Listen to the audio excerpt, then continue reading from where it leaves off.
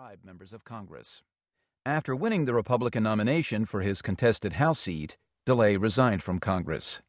His safe Republican district was won by a Democrat in the 2006 general election. The chief proponent of polarization had become another of its victims. It could be argued that polarization notwithstanding, these politicians got what they deserved. Perhaps. But in each case, polarization played a significant role. It was not at all clear that Jim Wright's book sales were illegal, but the campaign against him was so intense that House Democrats began to feel the spillover effect from voters back home.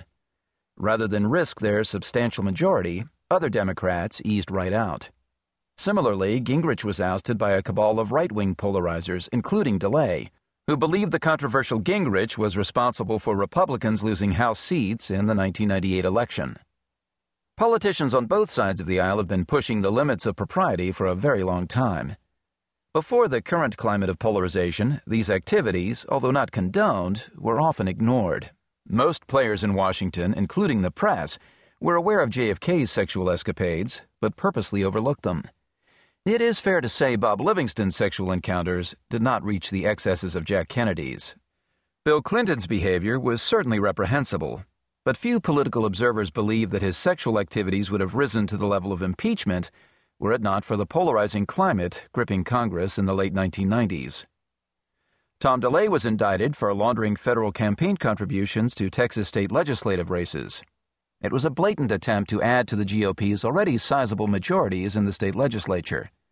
DeLay needed more Republican legislators to redraw Texas congressional district lines to favor Republicans in the 2004 election.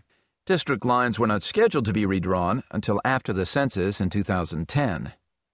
Would DeLay have tried such a dangerous political move were it not for polarization? Indeed, would Tom DeLay have been the House Majority Leader without raging polarization? Highly unlikely. James Q. Wilson, the Ronald Reagan Professor of Public Policy at Pepperdine University, is one of the more sober observers of American public policy. In a February 2006 essay for Commentary magazine, How Divided Are We?, Wilson made some observations about the chronic polarization that has overtaken contemporary politics. Wilson defines polarization as an intense commitment to a candidate, a culture, or an ideology that sets people in one group definitively apart from people in another rival group. In other words, the goal of polarization is to knock off the other side before they knock you off. In the last 25 years, the political graveyard has been gaining residents at an alarming rate. Our man Wilson, academic tone aside, has got the political players right. To paraphrase Wilson, polarization occurs when the opposing camp regards a candidate as not simply wrong, but corrupt and wicked. The assumption is that one side is absolutely right, the other absolutely wrong, and the wrong side deserves to die absolutely. Before settling on Wilson's definition of polarization, we considered several others, but rejected them as too broad and extreme. In the latter category, one is worth mentioning.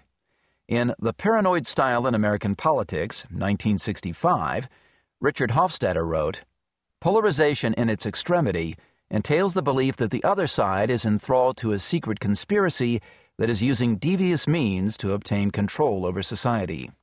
In today's vernacular, liberals control the media, the universities, and Hollywood.